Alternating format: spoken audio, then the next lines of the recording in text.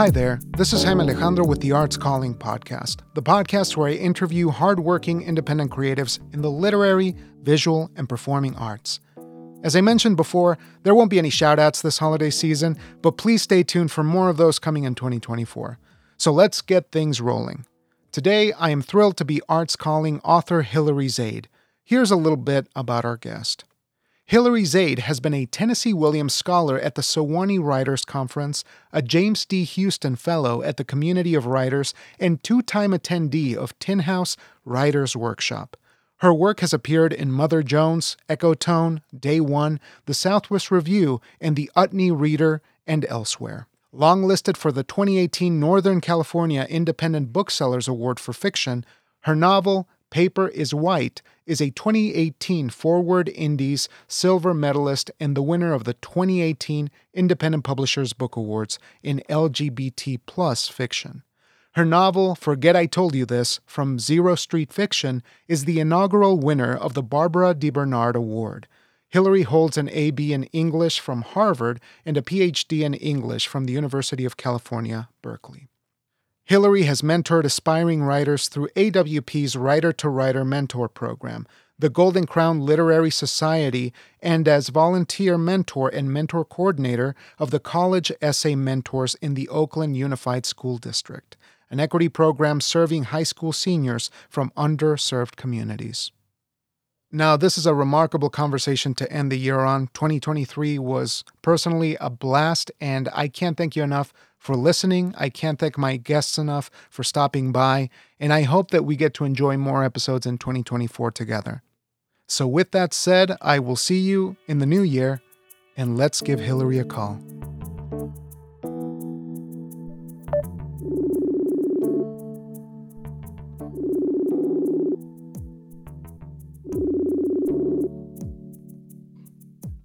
Good morning. Is anybody there? Yeah, hey, Jaime, it's Hilary. Hi, Hilary. Good morning. How are you?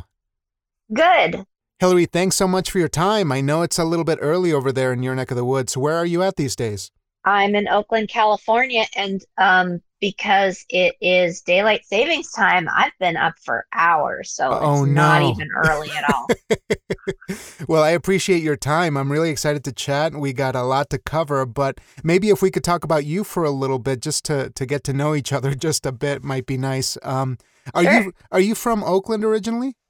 I'm actually a native Angelino. I guess not many people are native of Los Angeles, but I am. I was born and grew up there, and spent a little time on the East Coast before coming to the Bay Area for graduate school, and I've been here ever since. So since the early 90s. So it just made sense to you. It felt like a good place to be for you? Felt like a great place to be, and it's the place I've been longest of anywhere in my entire life. So it's definitely home at this point. Oh, that's wonderful to hear. So let's talk about writing for a sec, because I have a feeling that you've been at this for a while. Is that right? It is right. I was thinking about I listening to some of your other shows and thinking about the origins of my life as a writer. And, I was one of these kids who carried around a little notebook. Mm. And I think for a lot of Gen Xers, and especially women writers, and especially lesbian writers for some reason, Harriet the Spy is kind of an important figure.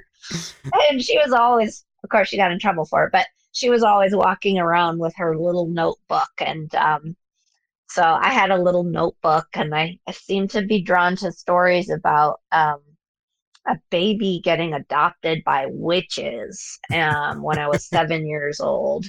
I think that's a statement about feeling like the writer in the family. But my parents were not keen on that idea, and I remember when I was 7 saying, I want to be a writer, and my mother's instinctual response was, you can't do that, you'll starve. I can't imagine having that kind of, well, maybe a little bit of that awareness so early on, but it seems like we just latch on to the feelings, right? Something that makes us feel so good, like whether we're bearing witness to something in our family or just the way that we see the world, we find an identifier so early on and we're like, this is me now. This is who I am. And it seems like you had that clarity very early on. Yeah, but it's amazing how much parental discouragement can really cause you to veer away. I actually think of writing, like, I don't even think about it as having something to say, but as just having a congenital drive to make things with words. It's just like it's the thing that feels right and the thing that feels good. And of course, reading as well is it's like if I'm not reading something for a while, I'm a little off kilter. Like I definitely need to be reading something. But yeah, it took me a long time to get back to writing creatively because I did write some in high school. I was an editor on the school paper, but I always wrote satire because I just did not want to write Mm. the facts. There's so much work to be responsible for them. I remember my ninth grade English teacher, Mr. Quiring, if you're out there, he assigned us to write like a restaurant review kind of description thing. And it felt so burdensome that I just made up a restaurant. So it was entirely fictional. And he loved it. He didn't know. And he was like, "Where is this place? Because I want to go eat there." Like Mm. it's in your mind. What Enjoy. beautiful validation to get. Even if, listen, I think a lot of us writers maybe just look at something and ultimately it becomes a case of, I misunderstood the assignment, but I got something better out of it. There's something way more affirming than just, filling out the sheets for a grade. Yeah. Yeah. Oh, I understood the assignment. I was just cheating on it. Yeah, and I think we come at it from two ends of the spectrum if that's the case, because I was always misunderstanding the assignment. But let's talk about the work that you've done while outside of school, because you obviously went to college for this, or you studied. You got your master's as well, and you went all the way to PhD. Is that correct? Well, so it actually, my academic career was a detour because I Mm, studied English language and literature, although my father really wanted me to study business. mm, But I studied poetry. It wasn't a creative writing degree. And then I went on to get a PhD also in an academic approach, studying the English Romantic poets. So that was me not writing creatively. And it was a long detour. I mean, I have an absolutely crazy article in romantic English romantic studies about a Wordsworth poem, and if you read it, you just think, "Wow, this is just utter nonsense." I mean, I took it seriously at the time, but it's just a very different way of thinking and writing that can be full of long, long words. So it really wasn't until I had my second son. I'd say when I finished graduate school, I didn't go into academia. I actually went into web development somewhat accidentally. And I had this desire and some notes to write a novel, and then I was just overwhelmed by work. And it wasn't until I had two very small children that this voice of my protagonist in my first novel, Papers White, woke up and just demanded to be heard. And I, took time that I was carving out from being with the kids to work on it. And that's how that novel came out at an excessive length that eventually became a published novel. That's beautiful to hear. And it's funny how that happens, because you find yourself at the busiest time that you will ever have in your life, which is raising young children. And then the compulsion just arrives at the same time. And I'm curious of if you could share a bit more about the origins of that first work, and really what led you to make that happen while you were experiencing those very, I would call them intense times, as beautiful as they are. Raising young children, those pivotal years, can be very emotionally uh, consuming, right? Sure, sure. I mean, it's a combination of things. So, I had had this career in the late 90s in the burgeoning world of the internet. And it was fun and it was,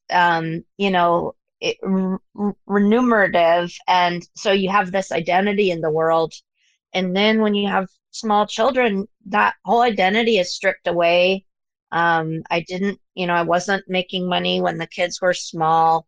And so in a way, it feels like you have less to lose by writing. Like you're not giving up that Yeah. career and that identity. It's the place of having every part of your identity and even just your regular identity when you're with small kids all the time. It's all about them. So you're sort of stripped back to this very blank page place for yourself. And that really allowed me to do that. And so I think there was a sense of self that just wanted to come in and fill that gap in a way that didn't involve, the kind of risks that my parents were so, concerned about me taking because I'd already given some of those things up. So that was a part of it. And I do remember specifically, I had taken the kids to this water park and I went through the tunnel slide. Like you get in and you go through a tunnel and you shoot out. And it was probably one of the first times in several years that I didn't have a young person attached to my body. And it was right after that the voice woke up. So I think there was just something about that, like kind of reemerging as an individual person, even though, of course, in my daily life, I was immersed with them. But I also think the kind of things that you do with young children, there's so much repetition, right? So it's almost like everything's happening, but also like everything's just happening over and over again in almost a meditative way. Yeah. There's a freedom in the repetition, right? As you would do any task from, from work or whatever, if you have some kind of repetitive job that allows a certain part of your mind to be liberated. And then on top of that, your inhibitions are down kind of, and it just allows you to move on to something that is more honest from yourself, I guess, to come Yeah, out. Yeah. yeah, So yeah. looking at the subject matter of your first novel versus what you're presenting now, your latest work, which is, just a wonderful read so far, can you share a bit about those contrasts of what happened in the first novel, what kind of learning experiences you had, and what allowed you to catapult into the next work, or if there was some time in between, if you could give us a sense of Hmm. that timeline of discovery from one book to the next. Sure. So the first novel, Paper is White, is it's a contemporary novel set in the Bay Area in the late 90s, and it concerns a young woman who uh, decides to get married to her female partner. And that decision, because marriage was not legal for them, raises all these questions. If you can't have a legal recognized marriage, what does the marriage entail? And Ellen is simultaneously a recorder of the history of the Holocaust. She's an oral historian. And so, questions about storytelling and history and what is made public and what is private are high in her consciousness because for many survivors of the Holocaust, a way that they survived was just not to talk about it. And then as they got later in their lives, they had often a moment of realization like, I need to tell this story now.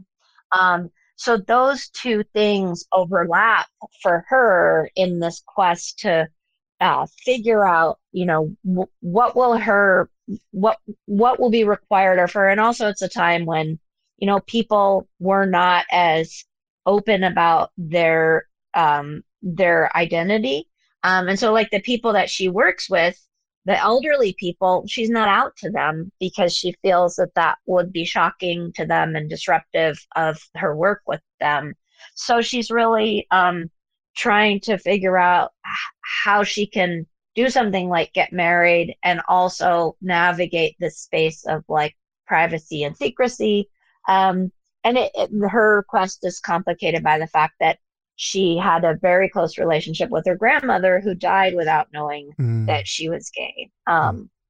So, I mean, I think that in in certain ways, it may seem that the next novel, Forget I Told You This, which is also set in the Bay Area, but is about an artist at midlife who finds herself both desiring to be an artist in residence at the world's largest social media company and drawn into a plot against the world's largest social media company.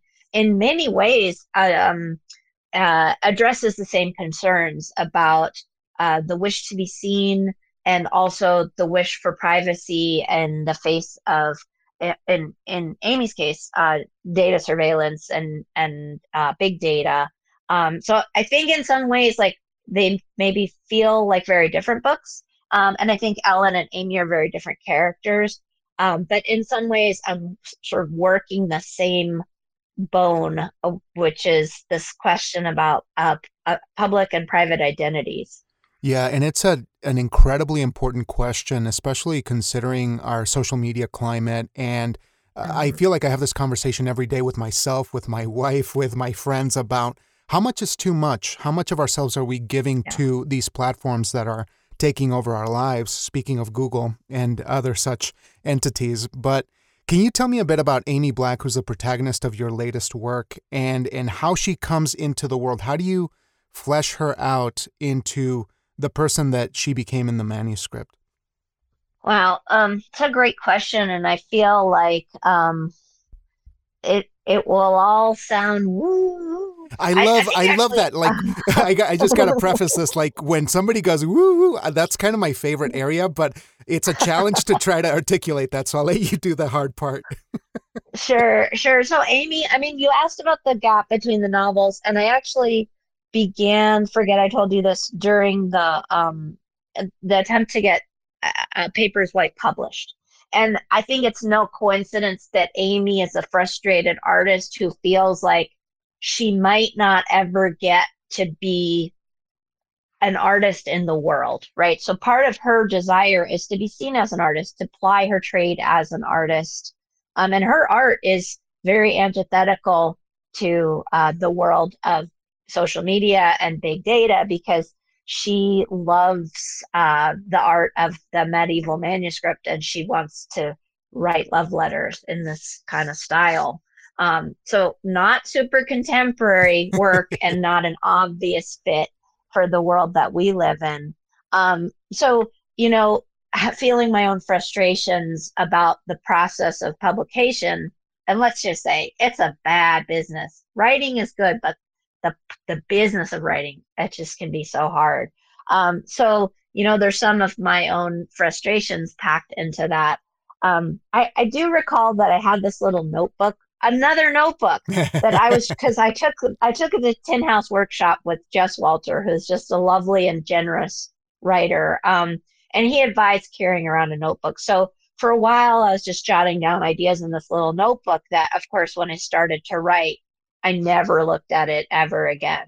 But I think it was like a space where some version of Amy came to live. But then, like, I'm very much like a by the light of the headlights in the fog kind of a writer because I really enjoy the process of discovery.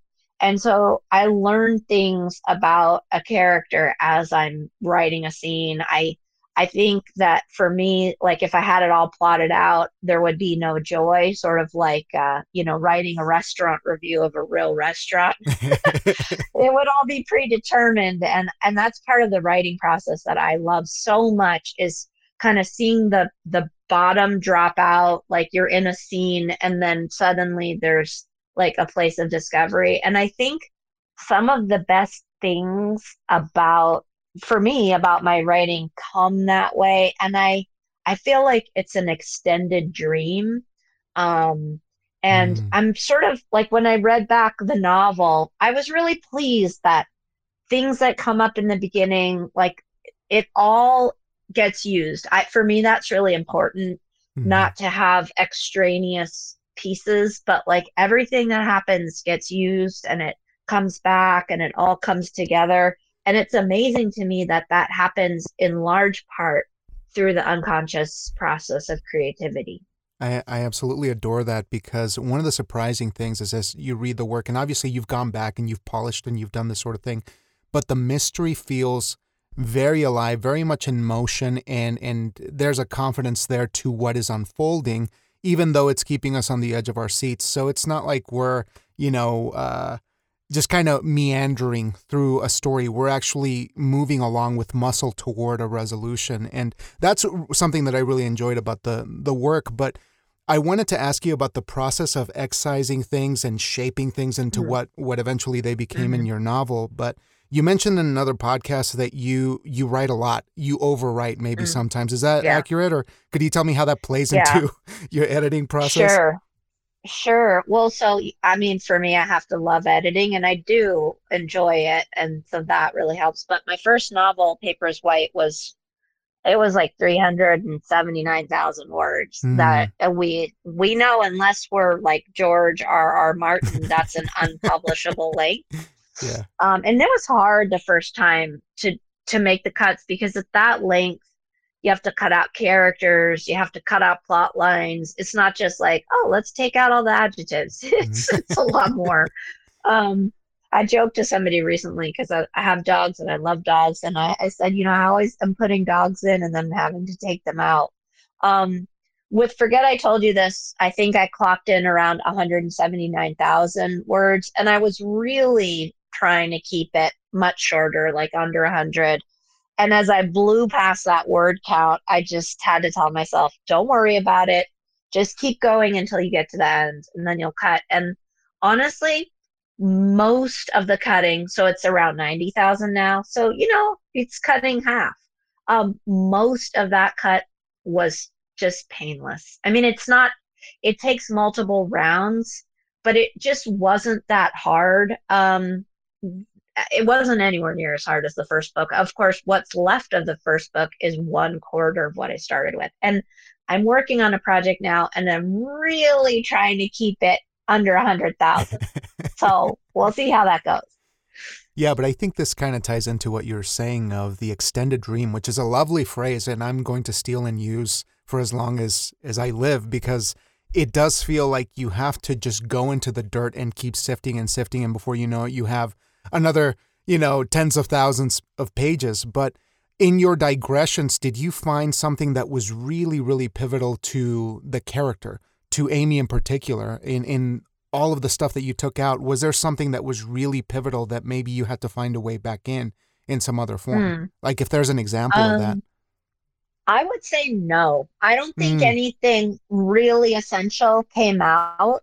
And you said in my digressions, I mean, they're all digressions, right?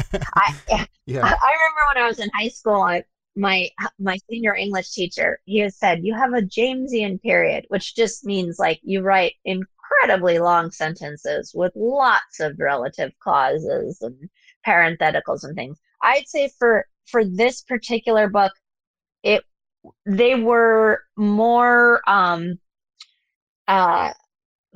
I mean, it's hard to even there's one particular edit that was challenging and it was significant, but I would say all the major cuts, they were just elaborations more than essential things. Like I did lose a dog. I am sorry to Mm. say the Mm. new project has a dog and the dog is essential and the dog will stay. Mm. But when I first so I worked with Zero Street Fiction, which is a new imprint of the University of Nebraska Press.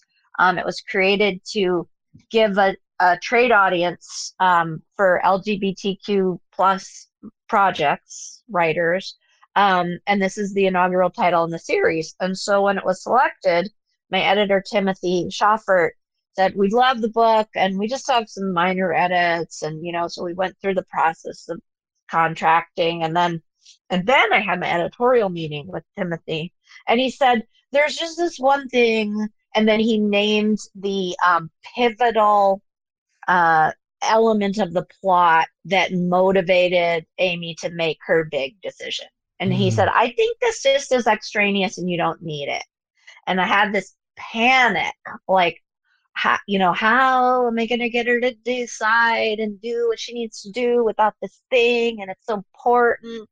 And he and I went around batting around some ideas, and we exchanged some emails that weekend. And he was like, you could have an assassin, and there could be, and it was like, it was getting more outlandish by the second. And then it didn't take more than like a few days before I realized, like, oh, I can cut this out, and I can cut all evidence of this out and make her motivation much more intrinsic to her character, and it's better. And I just, at this point, I don't miss it, but that was a plot line that had to be torn out. Yeah, and it always comes down to those difficult decisions that you feel are illuminating on the character, but really it takes an outside perspective to say, think about it a different way, make it clearer or cleaner, perhaps. It feels Yeah. like that's what happened. Yes, absolutely. And I have to say, I know it can be hard for writers to work with editors, and I've done plenty of freelance editing, and it's hard to hear things don't work, but there is such a pleasure in working with a good editor who Mm. really understands your vision for something and just helps to make it better. And if writers out there, take advantage of the opportunity to work with a good editor, of whoever's publishing you, and just really try to listen to them, because it can be such a nice work of collaboration. And I would say I had that experience too, working with Annalena Phillips Bell at Ecotone on a piece that they published. Just that sense of we're working together and we're making this its best incarnation, Hmm. rather than like, these are my words and I must clutch them until my Yeah. fingers curve into talons. But, having cut so much myself in advance, I think it's good preparation for being a little less precious, and having a little bit of thicker skin. And you just realize, like, you know what? This writing is good, but that is not the criterion for keeping it. It has to be good, and it has to also work with this project. And I think, because like every time we write, at least for me, like, if and you write something good, you feel like, oh my God, I don't know if this will ever happen again. I have to hold on to this. But Hmm. you really have to trust that it will happen again. And then if you did it once, you'll do it again, and it's really okay. And I like to share this little story about I went to the Tin House Writers workshop and the Swanee Writers Workshop with Forget I Told You This. And you come back from a writer's workshop with like a stack of copies of your manuscripts with everybody's comments on it. And like, you can't write a manuscript by popular demand. You find the people whose voices resonate for you, and but it's like, well, what do I do with all this? And I sheet mulched the backyard with the manuscripts. And it felt like it's a good metaphor, because you have to be able to let go of things in order to create your work. And so I feel that way about editing. Like, it can be hard, but like, it's okay to let it go. And it like, you really, if you have a font of creativity in you, like, you just have to trust that it really is there, and it's not going to vanish away. Hmm. Trust yourself and love yourself enough to know that the compulsion won't go away. The drive to create something won't go away, and you don't have to hold on to this one in a precious manner. And Yeah. and I feel like I could ask you all kinds of questions about editing in particular, because that collaboration is so vital. And I just think that we could have like a whole episode on that alone. Yeah. But I want to ask Yeah. you, I want to ask you about this thing that you spoke about in another podcast about sort of the generational responsibility to further artistic output for a particular group of people. And you didn't say that, in like specific words or anything like that. This is just sort of my interpretation of maybe what you were saying. And perhaps you could sort of elaborate with me a little bit. Do we have to get some things out of our system as folks from an underrepresented community or do we have to continue sharing stories of our origin? I don't know if this makes sense exactly, but I just you lightly mentioned this in another interview, and I'm wondering if you could help me kind of parse through this idea, of yourself as an LGBT person. Do you feel there's a responsibility there, or are you opening up the canvas a little bit more in your own way? How do you feel about that? Yeah, I wish I could go back and remember what I said and what I was Sorry. thinking. I mean, I think as a queer writer, I feel like what's interesting to me is to be second wave or third wave in that That's what it I was. feel like Okay. it's less interesting to me to tell the coming out stories that really were important to me when I was a young queer person. But Mm, like, I feel like, I don't, it's such a weird thing, right? Because yeah. like, Zero Street Fiction, it's an LGBTQ plus focus press and just came back from Nebraska where we had a panel talking about what that meant. And it's not 100% clear what that means, or what the requirements are. I feel like, for me, having like what I think of, and I think Garth Greenwell may use this phrase too, like a homonormative lens. Like for me, I take it very much for granted that, say, Amy Black is a lesbian, and but that's not what the story's about. And I think, you also don't want to be like behind walls where people feel like I can't relate to this. And I don't think that's the experience people have of this book. I actually did a reading, and a conversation with a good friend of mine who's a professor of cognitive science, and I invited him to be my interlocutor, and he was pretty tickled because he confessed that he'd always wanted to be like a radio show host. And I said, and of course he lives in Amherst, and I was like, and of course you'll want to invite like your friends to this reading because like I don't live in Amherst, I don't know a ton of people there. And he was like, well, I don't know if I know people who are the audience for this book. And I think really what he was saying is, I don't know a lot of lesbians. And I was like, Mm, well, I'm not, you're you're an academic. Like, I hope you know people who read and people who think about, say, issues like data privacy and issues like art and our endurance in the world through art. And it was really interesting to me that, he said that at the outset, and then he read the book, and he just had a very different understanding because, and I think this is just like, this is the lingering effects of prejudice, and I'm sure that you have experienced this too, is that people think like, oh, the character is a lesbian, this is a quote unquote lesbian novel and it belongs in a certain section and it's for certain people, and it's like, well, I mean, this is a novel. I mean, I would say it's literary fiction, and that's probably the biggest delimiter of it of all, right? With a kind of thriller edge. But like that is so much more central. That it's a novel that it's fast paced, but it's a novel with a literary sensibility and an interest in the language and the style in which it's written, and also in thinking about things and not just having characters like running from one thing to the next thing. So in a way, it's like it's I don't want to say it's incidental that Amy is a lesbian, because I do think also there's like a queer sensibility, and I think there's a very strong Jewish sensibility in this novel that you might not think of in that way either. But I think, we bring our frames of reference and hopefully, allow those to breathe in works that, feel like they're not just about one note, I right, guess. right.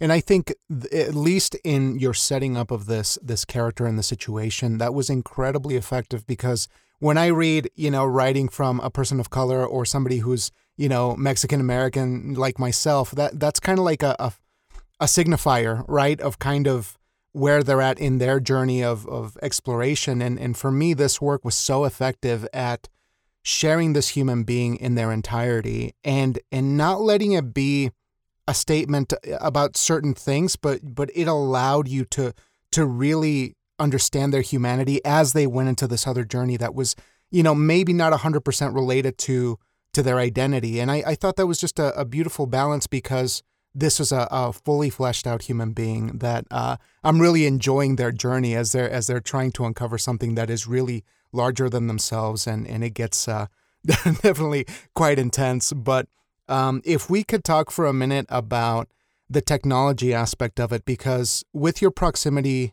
where you live, I can imagine that it might be a big shadow looming over your neck of the woods. Is that kind of accurate to say, when speaking of Silicon Valley and a lot of these places? Well, it's interesting to be close to it. And also, as I said, I've worked in it, or at least adjacent to it. I think that it would be easy to think that I'm a Luddite or something, because I've written this novel that asks us to think about what does it mean that we like give our data to these giant technology companies, and we don't really know what's going to happen with that information. And I personally think it's not the technology, right? The technology is cool. I'm talking to you on a computer. I have a little mini computer that fits in my pocket. And I've always been interested in the technology. And like as a grad student at Cal, UC Berkeley, I was teaching literature courses that involved hypertext modalities. And I think it's really fascinating, and I think it can do a lot of good. And what is troubling is that we haven't decided as a society that we want to put safeguards in place, or that we want to regulate it, in fact, at all. um, and I think like we're seeing now, so, and I think like the world has felt safe enough to a lot of people that it's something we do without thinking, and it's not our fault. Like I don't feel like any individual person should be like wrapping themselves in tinfoil, although like maybe you want to use Mozilla Firefox and maybe you want to use DuckDuckGo, but I don't think it's anyone's fault for having like been carried along on this wave, because how really can you live without being involved in technology at this point? But I do think it's become more apparent how how not thinking about these things has created issues. For example, as suddenly it appears that Elon Musk has the status of a major world political figure because he controls all these satellites that are instrumental in providing Ukraine with internet during a major war. Like nobody elected him to do that, but also nobody thought about like, oh, what happens when all of these things are in the hands of one individual and we come to depend so heavily on them? Mm, I think there's lots of things like that. I mean, yeah. if you want to be afraid, like look at Palantir, which it's kind of um, Q. So in my novel, Q is the big social media company, and thank you, Elon, for changing Twitter to X, because it really is a good fit. But like Palantir is this. It's the biggest of the big data companies with predictive, trying to use data predictively for all kinds of things, including his product. So it's Peter Thiel, who is he's a bad gay. He was one of the founders of PayPal, and he's just a real right wing conservative. But Palantir is like scraping up all the data, and police departments use it, for example, to determine patterns of gang affiliation. Mm, Well, they're just not always right. yeah. These predictions, and they have powerful effects on people's lives. You hear about, facial recognition technology. It's pretty crazy. And it is really bad with people of color. And Kashmir Hill just released a book all about Clearview AI. That's also used by police departments. Predictive technology is used in order, and is being sued by the ACLU for predicting and recommending paroles.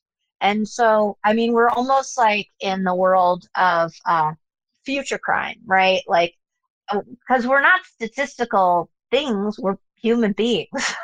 So, anyways, and now, of course, after the Supreme Court's Dobbs decision, things that we say on social media, like communications that we make electronically, have compromised people who are talking about, Plan B pills in states where abortion is now illegal. Like, it's crazy. So I think, like, but I started writing this book in the Obama era, and it might have seemed like a tinfoil hat preoccupation, but things change quickly. And I think then you start, not that it wasn't a problem before, but you understand in a different way, like, oh, all this stuff, it's out there and you can't suck it back in. And who, as Shoshana Zuboff has written really extensively and thoughtfully about this topic, who decides who decides? Because her argument is that things that um, data acquisitions companies know about us will be used and are being used to shape our behavior without our knowledge or consent. Um, so it is, and she wrote the book on it, but she also wrote many shorter articles that you can read, so you don't have to read the 1,000-page book Yeah, certainly if worth a you're look. interested. Yeah, absolutely, Yeah, absolutely. And yeah. I'm curious of what your thoughts are, given that I believe you do the equity program with high school seniors, right? So you work with Oh yeah, folks from underserved communities, which is an amazing thing that you're yeah, doing. And I'm so grateful that there's folks like you doing that kind of work. But if you could give me a sense of perspective of what the younger generation feels about technology, because I get concerned as a parent, and I'm curious of what yeah. that lens is. How do they perceive the technology that surrounds them, that is part of who they are? But do you believe that they have a social responsibility, or that they understand that there is a need to be more careful on the internet? Just to get a that perspective, if you can tell what that is. Well, well, I would like qualify this by saying, like, when I'm working with youth who are, in need of support, I work with them on their college essays, and Hmm. that's the equity I piece, see. is trying to give kids who don't have, a $10,000, $40,000 college counselor the support of somebody like myself, or one of our mentors is an editor for Mother Jones. Like, we have really smart people who I think in many cases are better at working on essays and personal statements than some of those highly paid folks. So that's not really a conversation that I have with those students. I mean, I'm a parent of a 19-year-old and a 22-year-old. So I have a little bit of a glimpse through their experiences. And I mean, my kids have never been really into social media. I know the New York Times did a little piece not that long ago about a group of kids who call themselves neo-Luddites. And I think that for kids, they can realize that it feels bad and it makes them feel bad when they're seeing their lives through these social media lenses. But I also think, like, a lot of kids spend a whole lot of time on platforms like TikTok. And I mean, gosh, even the United States government is concerned about TikTok. Um, it's its servers are located in China, which is the most advanced surveillance society in the world. Um, there, I mean, and like, I mean, the word genocide has come up a lot lately, and I don't want to go there, except to say that the Muslim Uyghurs in China, are like social surveillance and DNA technology and facial recognition and voice recognition. Like, those technologies are being used to contain those people in very extraordinary ways. And so I think, like, it's concerning to think about the kinds of influence that can come through these platforms. And I think, lately, in the wake of the crisis in the Middle East, which is so historied and complex. Like we're seeing social media is this just like um, soapbox of very loud, partisan, extreme opinions that, they don't, I mean, I hate to say it, but they don't actually change what happens in the world, but they do create like intense animosities between people in a way that's deeply disturbing. And so, I think that um, there's Gen Z and what is comes after them? I believe it's Gen double alpha. A? Is it alpha? Okay, I believe wild. so, yeah. Yeah, I mean, I don't even know how those kids perceive it, but I think we as adults know that it just the fact of using these technologies can be harmful to young people, and I feel grateful in a way that I grew up without it. Um, because I think it puts so much pressure on kids. So, and also it gives them access to completely different worlds, and makes them less alone. So again, I just think like, we have to decide how we want this all to fit into our lives. And I don't have easy answers. And I hope I didn't write a novel that suggests there's an easy answer. I hope I wrote a novel that asks questions, because I think that's the best thing we can do is to ask questions and to have conversations and to think about things instead of to be like preached to, I which is couldn't agree more. boring. Yeah. Boring.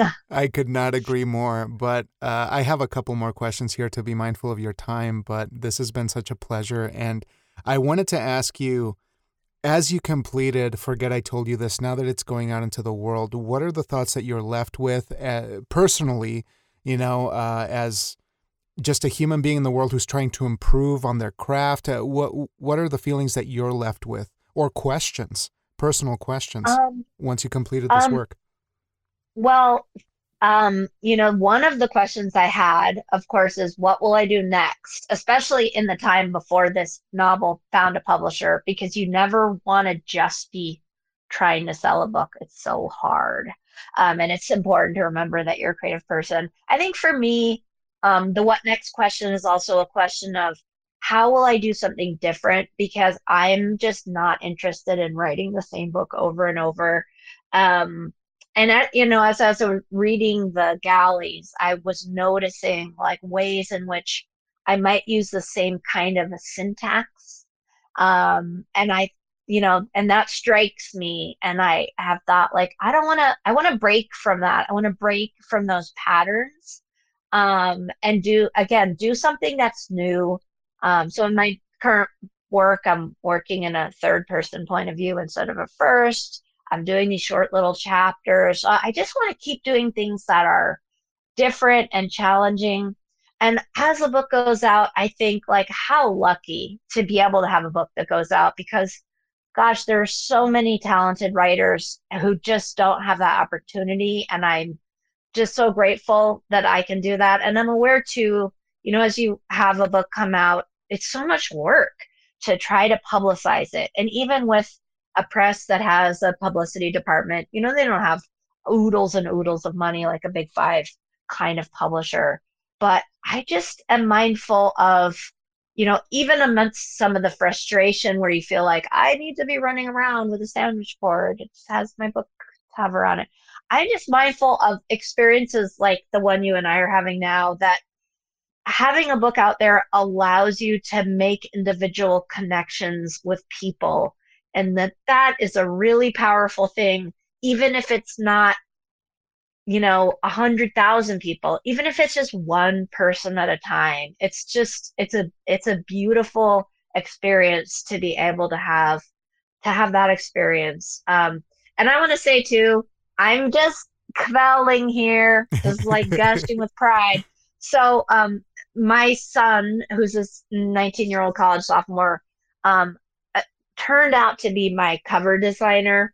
And so Oh, there's an extra layer of tremendous pride that I oh see, my that I goodness. feel when I see, like when the cover gets used in a review. I just feel like overflowing. And what a fantastic experience it was to work with him creatively. So, I mean, that's case study one of the power of connection. But Yeah. just having come from Nebraska too, and having met my publisher's team, like it's great. It's great to be able to to connect with people. And then, of course, when I hear from people and they say that they love the book, and, somebody said she just visited her son who was in his freshman year of college, and she was reading this passage in the novel where Amy compares the the time of being a parent with a child at home to a book of hours and just lists Mm. all the hours. And she said she just cried on the plane. And I think what a privilege to be able to move people. I mean, it's just an extraordinary thing. So I'm really grateful for that. Oh my goodness. That, I was going to ask you a whole bunch of stuff, but that is a beautiful note to end on because you've encapsulated everything that is good about the work that you're doing. And I strongly urge folks to check out this work. Forget I Told You This is an awesome, unique techno thriller. And you do have a midlife character who is really like checking all the boxes, but also breaking the boxes and doing her own thing. And it's such a delight to read. And I just can't wait to get to the end because this is going to be such a blast to get through the next couple pages here. But I can't thank you enough for your time, Hilary. This has been such a blast, and I really appreciate the work that you're doing. So I hope that we get to connect down the road because I hope so too. Yeah. And I'm really appreciative of the work that you do and your incredible thoughtfulness and your artistic sensibility, because you come to this as an artist yourself, and it really shows in the way that you approach writers and you approach their work, and I'm really thankful. Oh, thank you so much. That means the world. But I will let you enjoy your Sunday, and I hope you have a wonderful time. So let's talk real soon, okay? Let me know when the next one's around, and I'll be here for you. All right. Thank you so much, Jaime. So nice to meet you. Wonderful to meet you. Take care. Bye-bye. Bye.